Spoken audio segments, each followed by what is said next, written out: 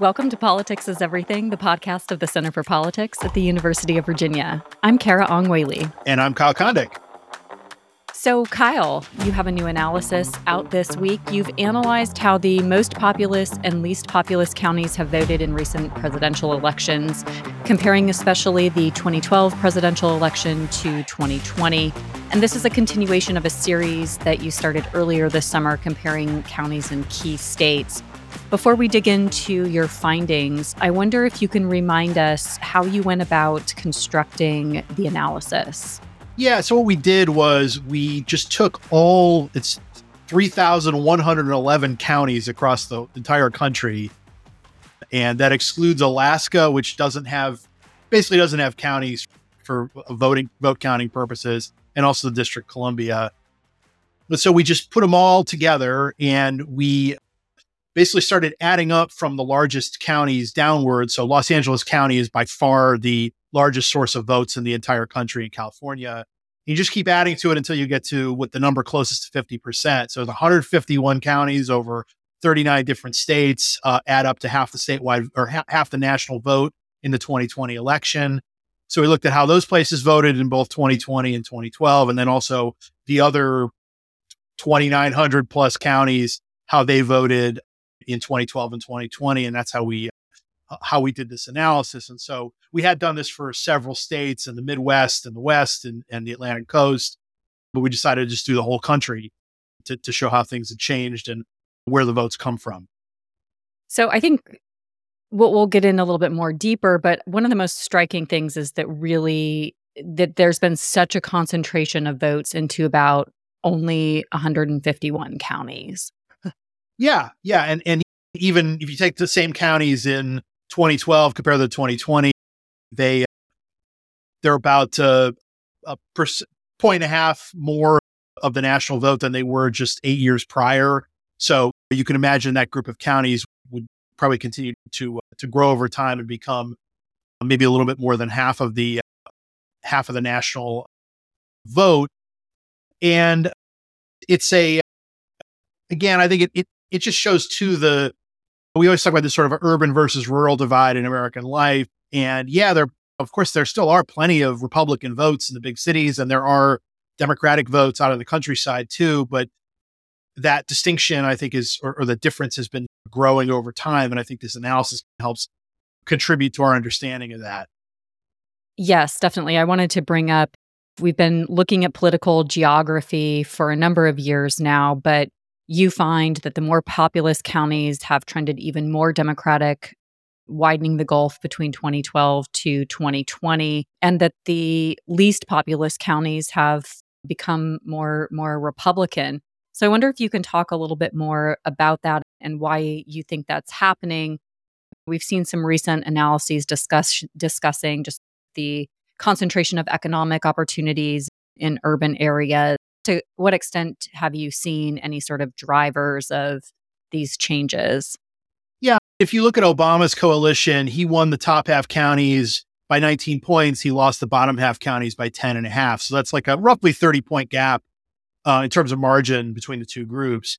You get to Biden in 2020. Remember, the national vote is basically the same in both those elections. Obama won by about 4.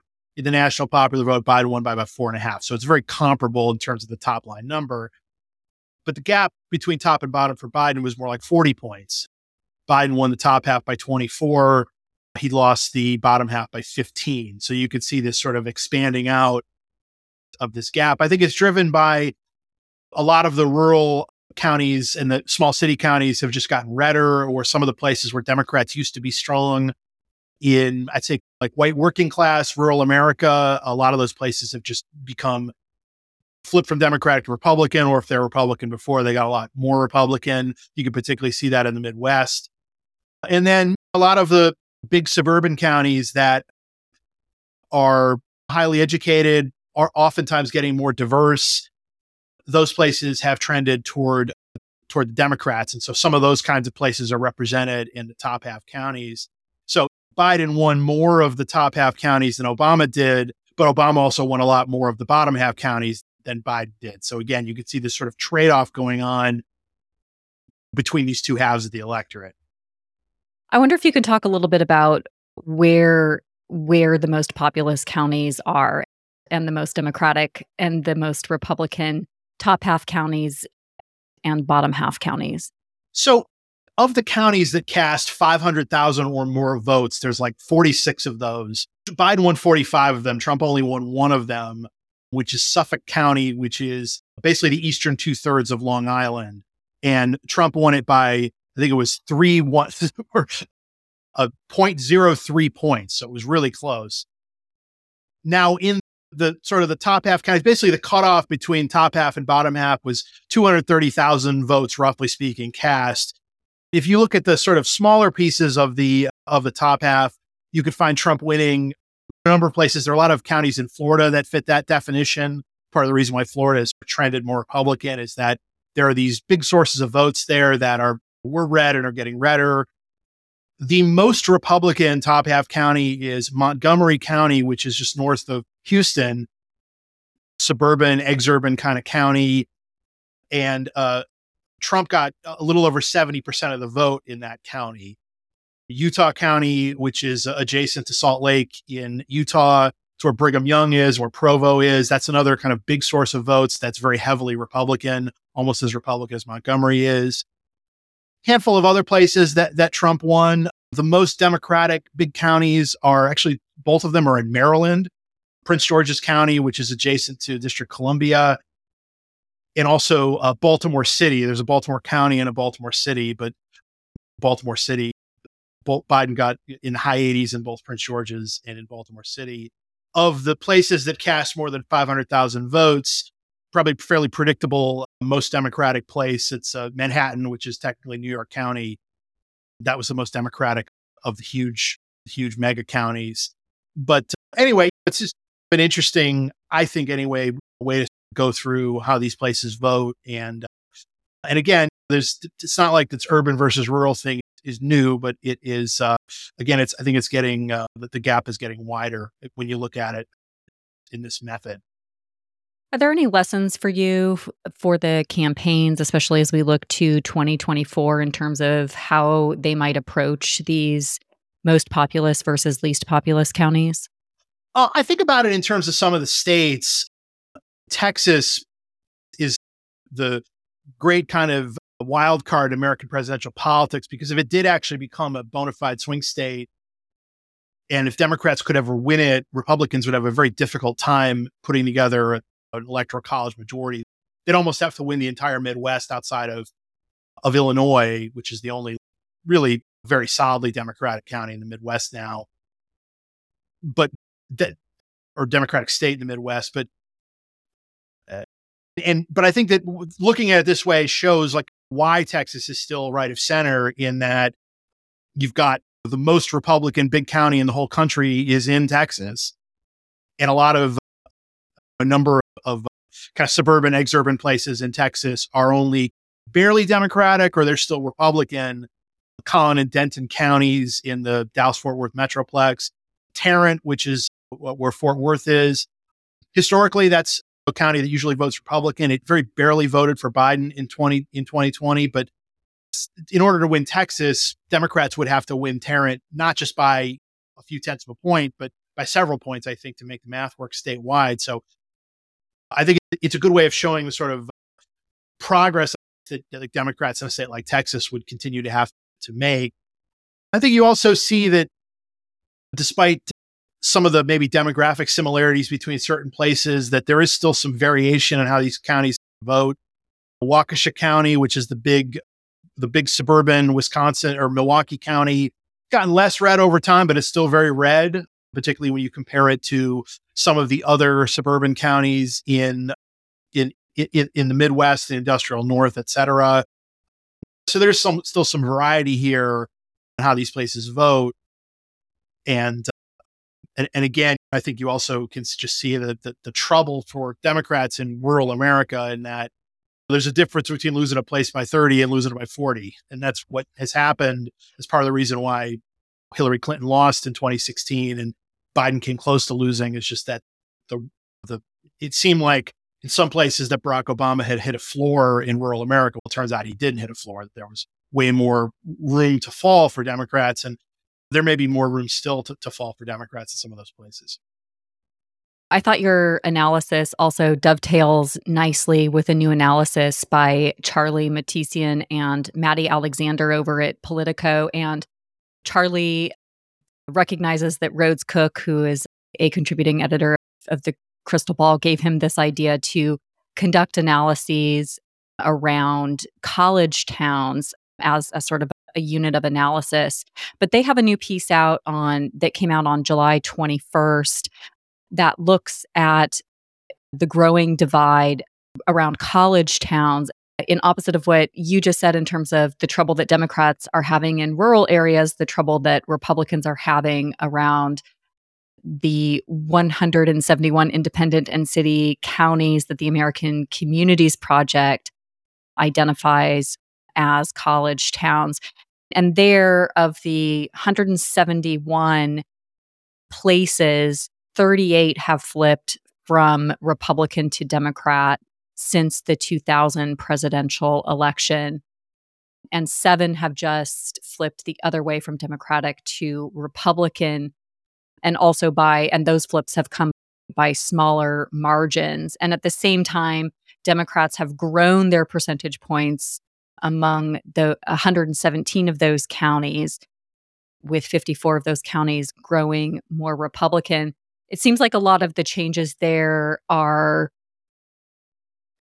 shifts in terms of population growing around college towns because of the research and economic opportunities that colleges provide, drawing in more educated voters. And then there's also, in some cases, been more growing youth political participation, as we've seen in more interest, especially since the 2018 since the 2018 congressional election, greater youth political participation.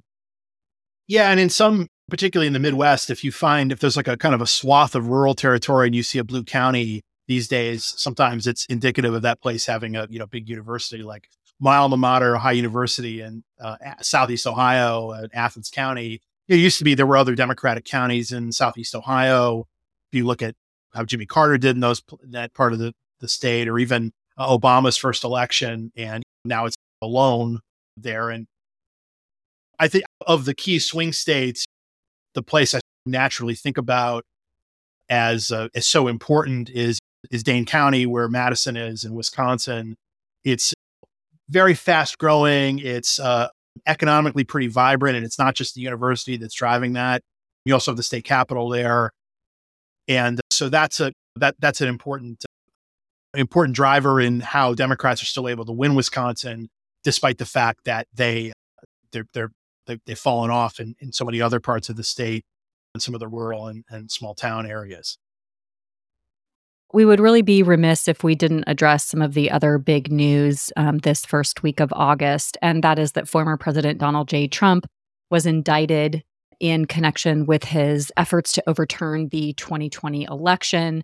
This comes after there has been a growing federal investigation into his attempts to stay in office after losing the 2020 election. The indictment was, of course, filed by special counsel Jack Smith in the federal district court in Washington. And Trump is being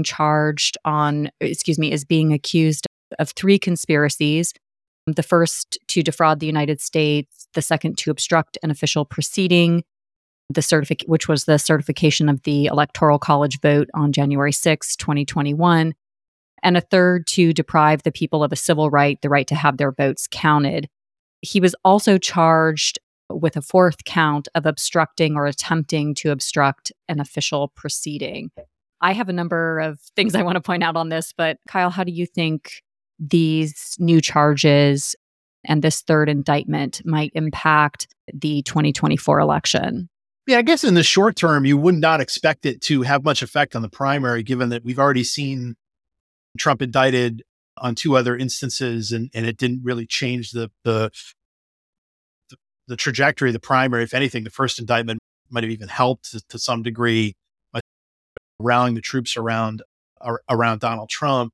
If you read the indictment, it certainly brings back memories of what happened after 2020, the 2020 election, and really Trump's just horrible behavior and the fact that there was just all this nonsense that he was repeating about the election and that his people were repeating about the election that was like very easily disproven.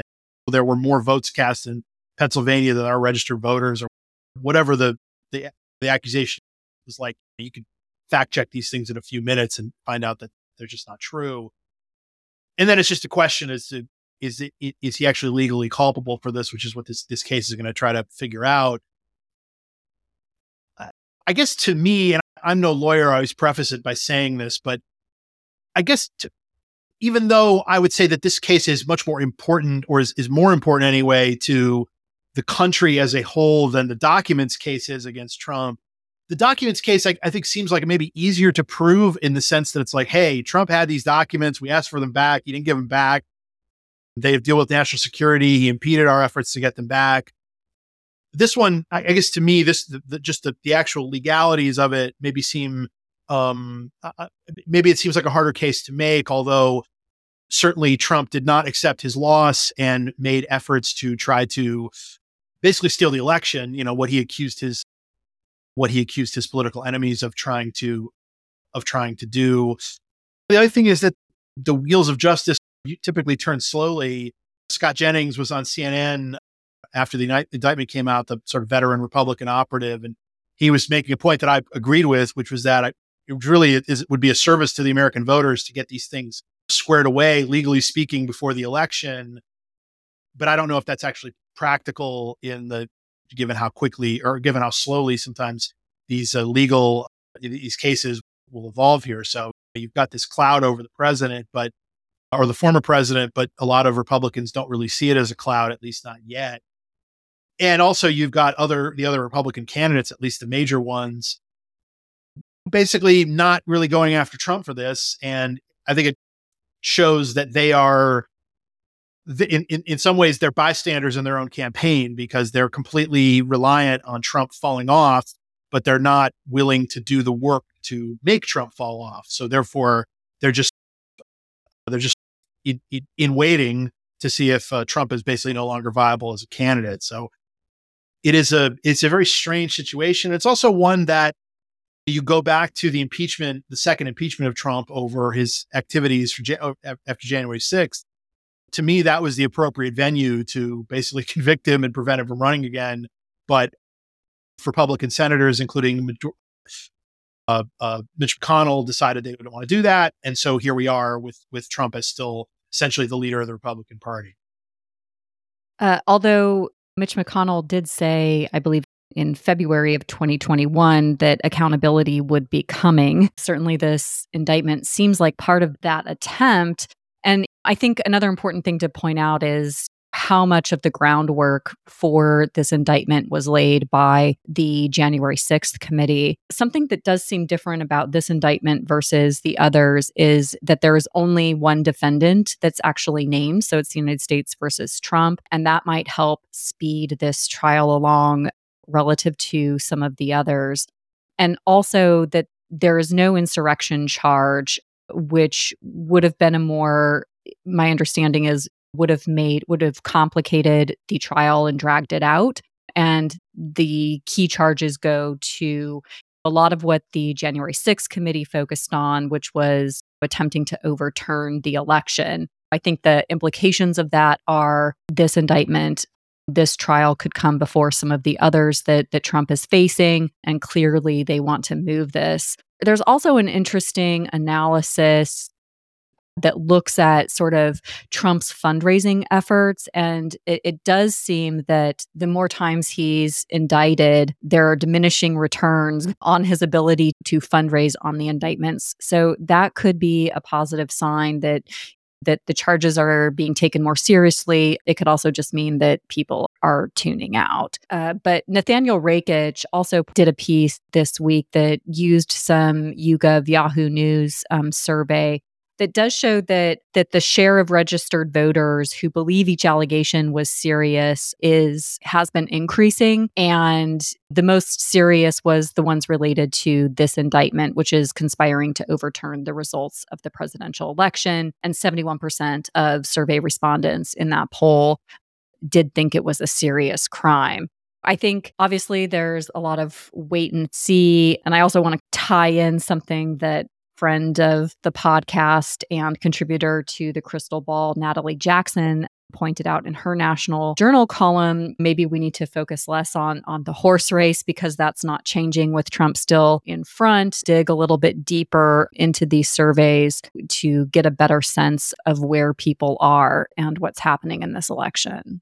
I think there's this idea out there. You suggest this from polling if you wanted to and say that, oh, actually, Trump is stronger now than he was in 2020 and 2016 because this is what the polls say.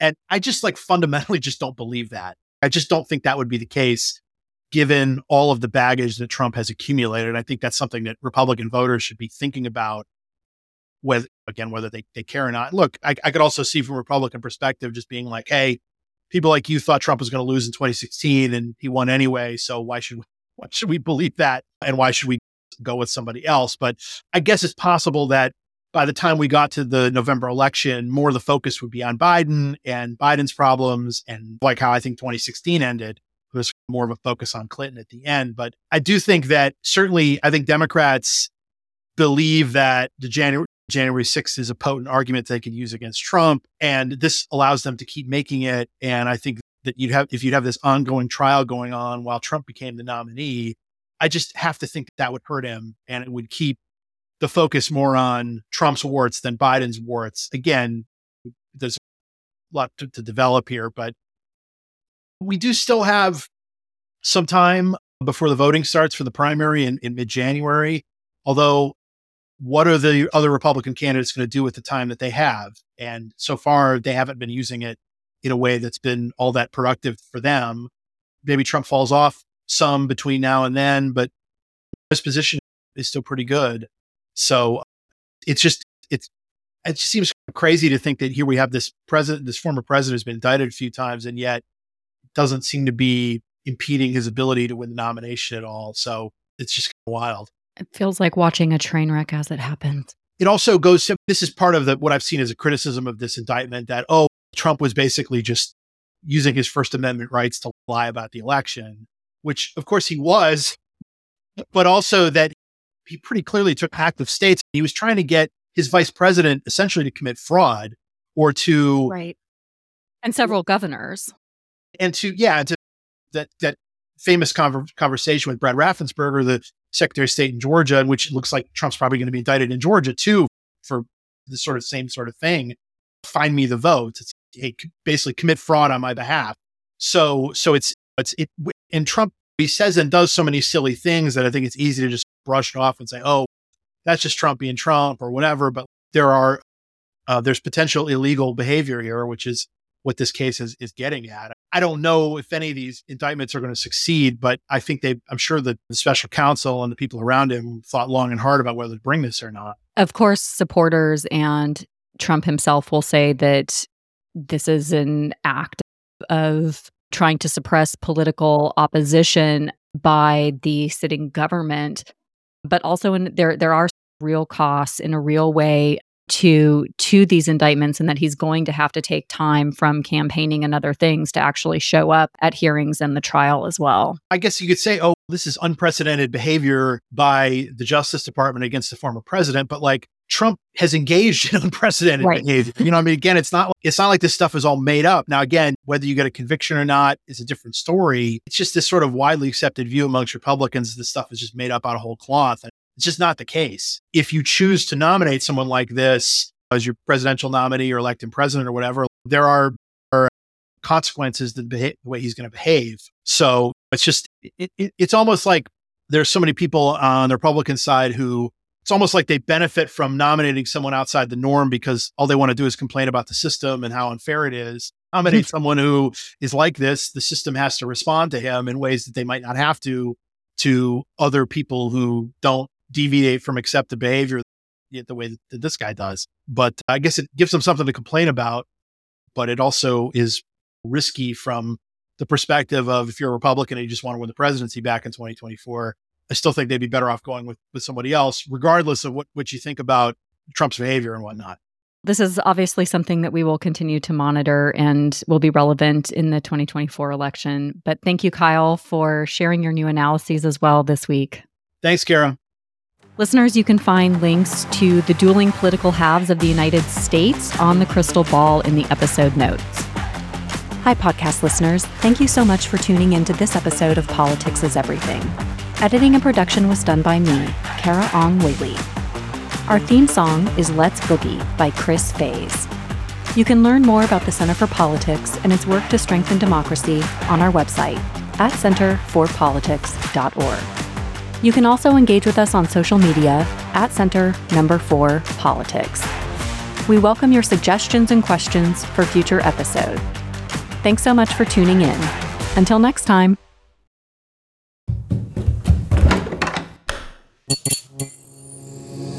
This podcast is part of the Democracy Group.